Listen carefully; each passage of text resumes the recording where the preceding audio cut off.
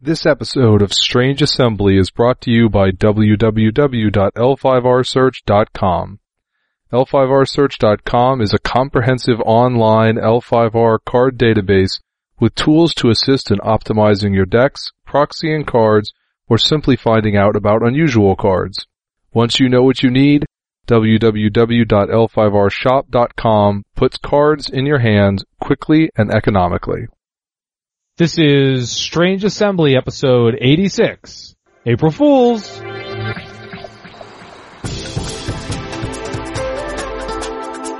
Ha ha ha, sucks to be Phoenix, don't you think, Jay? You guys are going to lose, what, every single piece of land you have in the colonies?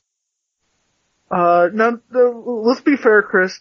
The last time I checked the standings, we're going to lose all of our lands twice, at least. Yes, that is Jay Earl. I am Chris Stevenson. Also here with us is Mike Cook. Yep. And this is Strange Assembly, your friendly neighborhood podcast for card games, board games, and RPGs. We will be talking today about our favorite subject, Legend of the Five Rings. And we are now a month into Kotei season. The Phoenix are learning that it is a downside to make it into the top 16 in this season. As the clan-on-clan standings would have them coughing up territory to, let's see, the crab and the lion, maybe the mantis, and the spider. So that should be fun. And if we could, we'd probably also be losing territory to ourselves. That is possible, though I'm not keeping track of how many times each clan has beaten itself. You have definitely beaten yourselves. I feel like the Mantis have beaten themselves the most, and they've also lost the most in the play-in round, because if you look at the numbers overall, the Mantis, oh, that's right, this is one of the numbers that does not actually make it onto the website, because there's not enough space, which is what percentage of the field in the elims a clan is. There just isn't enough space on the column if somebody's viewing, like the way the page is set up. So they're better at making the cut, and that is the play-in round, than for large tournaments than the Phoenix are. And so 16% of the field in the elims is the Mantis. And the Crab are even bigger. The Crab are 17% of the field in the elims. But they both lose out faster than the Phoenix do. And once you make the top 16, it doesn't matter when you lose. If you lose in the top 16, then that's one Phoenix or Mantis or Dragon or whatever win notched for another clan. If you lose in the top 2, it's the same thing. The fact that you accumulated 2 or 3 more wins along the way doesn't help your clan at all for these purposes. Right. So, stinks to be the Phoenix right now. I'm glad that for the moment, the Crab have finally taken the lead in the who loses their territory to the Phoenix sweepstakes. Well, because if you set aside the Phoenix beating people, no clan has more than 5 wins over any other clan right now. The Phoenix have beaten the Crab 9 times. They've beaten the Dragon 8 times. And they've beaten the Mantis 8 times. You guys are a wrecking ball. Yep. We burninate the peasants quite a bit. You've also beaten the Unicorn 5 times, which would be in the lead were you anyone but the Phoenix. And if you look at the deck links thing for the Phoenix, almost all of the Phoenix decks that have been posted are top non-humans. What deck did I win the local tournament with the other week, Jay? Dragon Kensei? No. No. Top non-humans. They're good. Well, I suppose that's better than the bottom non-humans. What is that? Non-humans out of the original Henshin Stronghold? Or no, wait, the only Henshin Stronghold. Right, we just thought that there was going to be another Henshin Stronghold, and then it turned out to be the Agasha one that's unplayable. Which Agasha one? Have we gotten a new Stronghold? Isn't it though, like you can slide the spells under the box? I don't know what you're talking about. Okay. I think you're just making up strongholds willy-nilly over there. I know. Right, you've only got the 1.5 strongholds. My bad. Right. I don't know. You, Mike, on the other hand, don't only have quite one stronghold. There was a deck that made the top 16 to the top 8 in Chicago with straight up Twin Forks military. Huh? Awesome. A couple of people who aren't Greg Wong have made the elims with dragon non-human decks, in addition to Greg doing it with the non-humans. Crab continue to make the cut with everything, basically? Okay, that's not really true. The Kayao don't make the cut, ever. No, they make the walls. Then it dooch. Yeah, that was pretty bad, Mike. Yes. I wasn't shooting for good. Well, you succeeded admirably. Well, he didn't say what he was shooting for. Maybe he was shooting for the stars. So if he missed, he'd land on the moon. So do we have any idea why Lion stopped making the cut so much after the first weekend?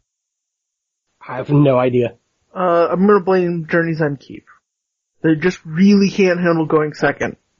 That was really just the Atlantic City Cote with the JEK Blitz, which, I still don't know what was in that deck. So, let's see. So, what did you guys think of the story points that were in the Cote promo pack? I was interesting.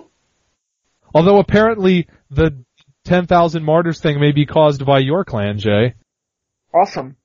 Wait, as in we're the martyrs, or we kill people? As in you're the one you're the one who kills the people. Okay, because the former sounds a lot more like us. Well, the mass water is kind of going a little insane, and he's in Twin Forks City as the battle is beginning between the Crane and the Mantis. So I guess Panku is getting in his head a little. Yeah. Hooray, we get to go crazy again. There's one thing I will say is I kind of like, here's some interesting things, or interesting story points that happen in the pack. But as soon as that pack gets out, it's going to be on the internet and basically everybody's going to know it. So to do that and then go back in story and come back and kind of catch up is a little, odd to me, I guess. Right, because the newest fiction that just went up was about the Mantis and the Crane War heating up. Yes. But we already know that it's going to end with this martyr thing. Yes. Yeah, that happens. Yeah, that happens. Yeah, and those are big story points. And are there two big story points? My recollection, I recall two big story points from the Cote pack. One, a lot of it is the stuff with the Crane and the Mantis. And the second was the thing with the blood of the preserver. Did you pick up on that? No, honestly, I didn't look through it that. Okay, well, there's a number of promos from the Cote pack that are about farmlands. And there's amount of flavor that's about things that were devastated a year ago suddenly blooming. And from what I can tell, these are lands that the Spider had used their Gaijin nuke on.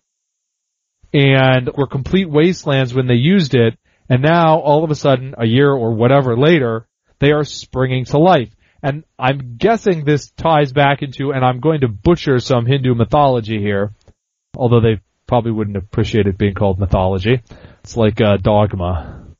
Christians don't like it when you talk about the mythology of the Bible. Nope. Even though it was mythology before it was in the Bible, but whatever, go ahead. Oh, look, we've just pissed off everyone. Yay! But, you're welcome. The new Pope is so mad at me. I'm a terrible Catholic. Okay, but if I recall correctly, that deity is that's three aspects of the same thing, right? There's the preserver and the destroyer. There's two or three. Right. I mean, it's the same god. Right. So, I'm guessing that is what they're going into with this blood of the preserver, is that it destroys and then it brings forth light. Although, I'm pretty sure that's not what the Spider were trying to do when they were nuking the Lion with it. No. Well, and that's kind of interesting because the idea behind that is that there's one truth, but there are many faces to the one truth. I doubt that we're in L5R land going to get into anything that... No. Yeah. that authentic, especially since as everyone would involved in AEG would be quick to point out, just like Rokugan is not Japan, the Ivory Kingdoms are not actually India. Yeah. So that could be an interesting thing. Although I don't remember who it is I'm smashing. I have to on Interrogation. I hate that art. Interrogation is one of the cards. It's some that references this. It's got some lion beating up on a spider monk like, why are our lands that you nuked coming back now? We're gonna beat you up until you tell us what's going on, even though I'm pretty sure the spider don't know. That sounds like an accurate representation of the lion, though. Yes. But the art, I hated the art on that card.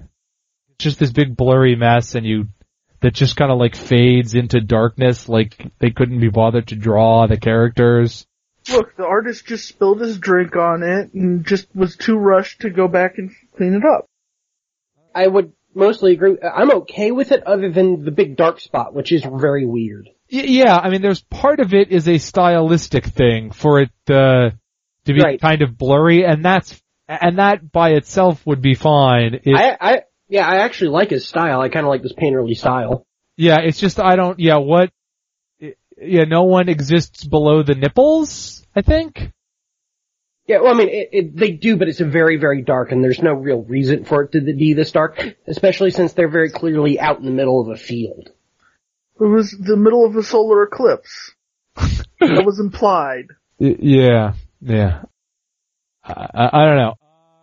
Oh, I should say this because I keep saying this and I've been wrong, and I'm frequently wrong, but this is a pretty objective thing I was wrong about, and I've said it more than once, that I've mentioned that the Emerald Champs attendance was down substantially last year at the end of 2012. That's not right. It was in the 60s. I think it's actually been in the 60s for a couple of years before that. So maybe there was an Emerald Champs that was bigger than that at some point. There probably was, and I'm just mixing it up, but there was not actually a substantial downturn in the Emerald Champs year over year from 2011 to 2012. I am sure that era was weighing heavily on the minds of everyone who listens to this podcast. I can tell from the fact that not a single person has pointed it out. Including the guy I did an interview with last week who was there, you know? Anyhow. I don't know, so did you have any, other than obvious things, did you have any interesting takeaways from the interview with Reese last week or the Coils of Madness, apparently not April Fool's announcement, unless they're really, really slow rolling it by having the PDT come out on April 2nd and say, no, that wasn't an April Fool's joke? Okay, so the one question I have, the boosters, is that the full set that's in the boosters? No. Okay. Because there are cards in the set that are not dual bugged. And those cards only appear in the not actually complete set 10. And then there's one card for each clan that's not in the 10. That's only in the boosters. Okay. And, no, Reese is not gonna like this, but I'm pretty sure that's just a way to make sure that we actually go buy the boosters a little bit and do some trading, because that's one of the things that Reese talked about, right, is that they want there to be actual trading going on with this set. And by putting stuff in the boosters that you could only get in the boosters, players don't even have the option to just buy the set and ignore it. Even if they're not foil or full bleed nuts, they have to go into the boosters a little bit. So do you think that the reappearance of old characters is going to be something other than egg copies, which seems to be the current prevalent theory? Egg copies. The Egg of Panku? Yes. Oh, where are the old people coming from? Yes. Yeah. Sorry, I don't know why I dead. Right.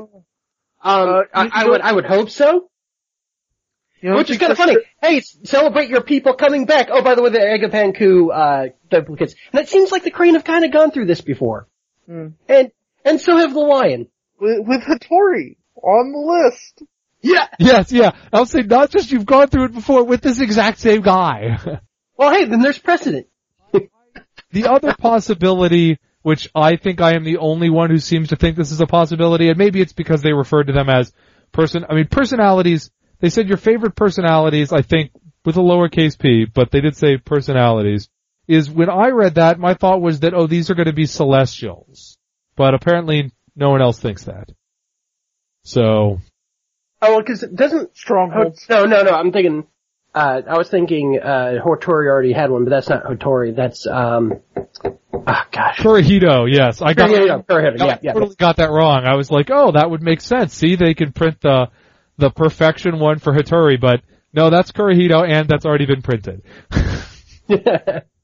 So, yeah, because it's Hattori, Kachiko, Mitsu, and Hida Oushi were the ones that and Saruchi were the ones that they mentioned. There's also, they mentioned there's going to be a Fudo stronghold and a Panku stronghold, which I read and I'm like, so does that mean I get like where's the Shinseist stronghold? Where's the one where you fight for purity? Or is that just your normal clan stronghold? They could always add it later. I'm interested then if that means that, because they're giving those two other, well, I guess do we know that they're double bugged, or are these potentially just right now? In fact, what it says about the strongholds is it says 2 new legal strongholds to create decks around for the remainder of the arc. Okay. But it doesn't actually specifically say which arc. Well, since it says remainder, you'd have to imagine it would be Emperor. Yes. Well, I mean, it's definitely going to be Emperor legal. That wouldn't even make any sense. Oh, here you go. Holy Ivory. These will be legal in a few months. Especially given the traditional reluctance to double bug strongholds that come out before the base set. Which is a wise choice, in my opinion. Yeah. And it said that there are also going to be alternate rings, so those might also be good candidates to not be dual bugged.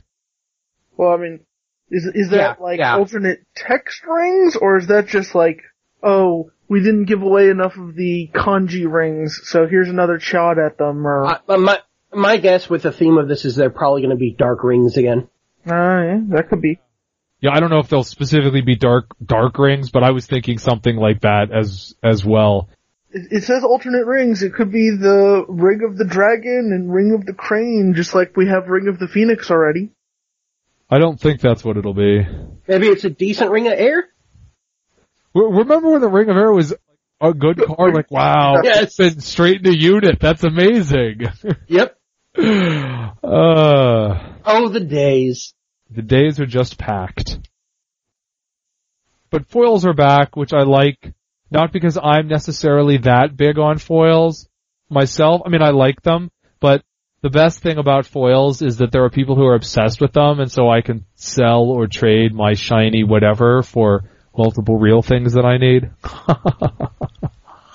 That's always nice. Well, and it's also nice that, like, you do that and you collect up the deck you want, and then eventually, like, you know what? Maybe I'll go for the shinies, and you have something else to trade for. There gives you something else to trade for. And if you don't care about them, you don't care about them. Nobody wants my apparently sealed product. I feel like we should have a sealed deck tournament, or a draft tournament with the extra Emperor edition I have, or something, but, I would totally be down for a draft. Oh, you would be? Yeah, draft. Well, I mean, maybe not just Emperor, especially if we can mix in some other sets or something. I love the new draft, to be quite honest. I don't know in what quantities. I have packs of Embers of War, Before the Dawn, Emperor Edition, and Seeds of Decay. Yeah. I still have the Seeds of Decay packs that I got in my convention pack from Gen Con, because I literally didn't bother opening anything until Seeds of Decay actually came out. And then those just ended up stashed away with the convention pack, which I also did not actually open until December when they were legal. And at that point, I'm like, oh, here's another 10 Seeds of Decay packs. Yeah, I don't really need this set anymore. I did finally come up with a list of what I needed to round out play sets for just random stuff of the Ark, and I got almost all of that in trade. So now I need Torn Asunder, and then I still need the events from the 2011 Jeweled events and holiday pack, because by the time I went to buy that holiday pack, they had pulled it from the store. So yeah, anybody, has an extra holiday pack or set of those laying around, I mean, Reese, right? No, you listen still? Come on, man. Nico, hook me up. No, if I could buy the winter pack from, was it 2 winters ago that had the tests or whatever? Yes, that's what I mean. Yeah, I would totally pay for that pack now. Cause you can't even get the Emerald Champion anymore. Or, Turquoise Champion. You can't even find it online, or at least I've never been able to. Well, remember that's the one you can actually borrow from me. I know. Because I won a copy of it at the South Carolina Cote last year for being second in the art contest. That doesn't sound like a second place prize to me. Well, that is all the L5R chatter that we have for now, so we're going to call it for this episode of Strange Assembly. Thanks for listening. Feel free to check out more Strange Assembly at our website, strangeassembly.com. Really, you can go into anything that lets you do a search engines, Facebook, Twitter, whatever, and if you search for Strange Assembly, we're the top thing that comes up. It's really convenient that no one else came up with such a lame name for a podcast and website before we did. Hooray! You can also email me at chris@strangeassembly.com. We always like to hear from our listeners and readers. So for Jay Earl and Mike Cook, I am Chris Stevenson. And yes, my wife is pregnant again. Woohoo! Oh, congratulations. Thank you. Yes. Now no one's going to hear it because nobody listens through the end. They just skip. Yes. This one is due at basically exactly the same time of year that Benjamin was. So hopefully... What birthday party feature? Well, no, hopefully they won't have the same birthday party because Benjamin was born prematurely and had to go to the NICU. So, hopefully this one will actually be born then. But, well then, okay. Talk to you next time. Oh, strange assemblers. Assemblers of the strange.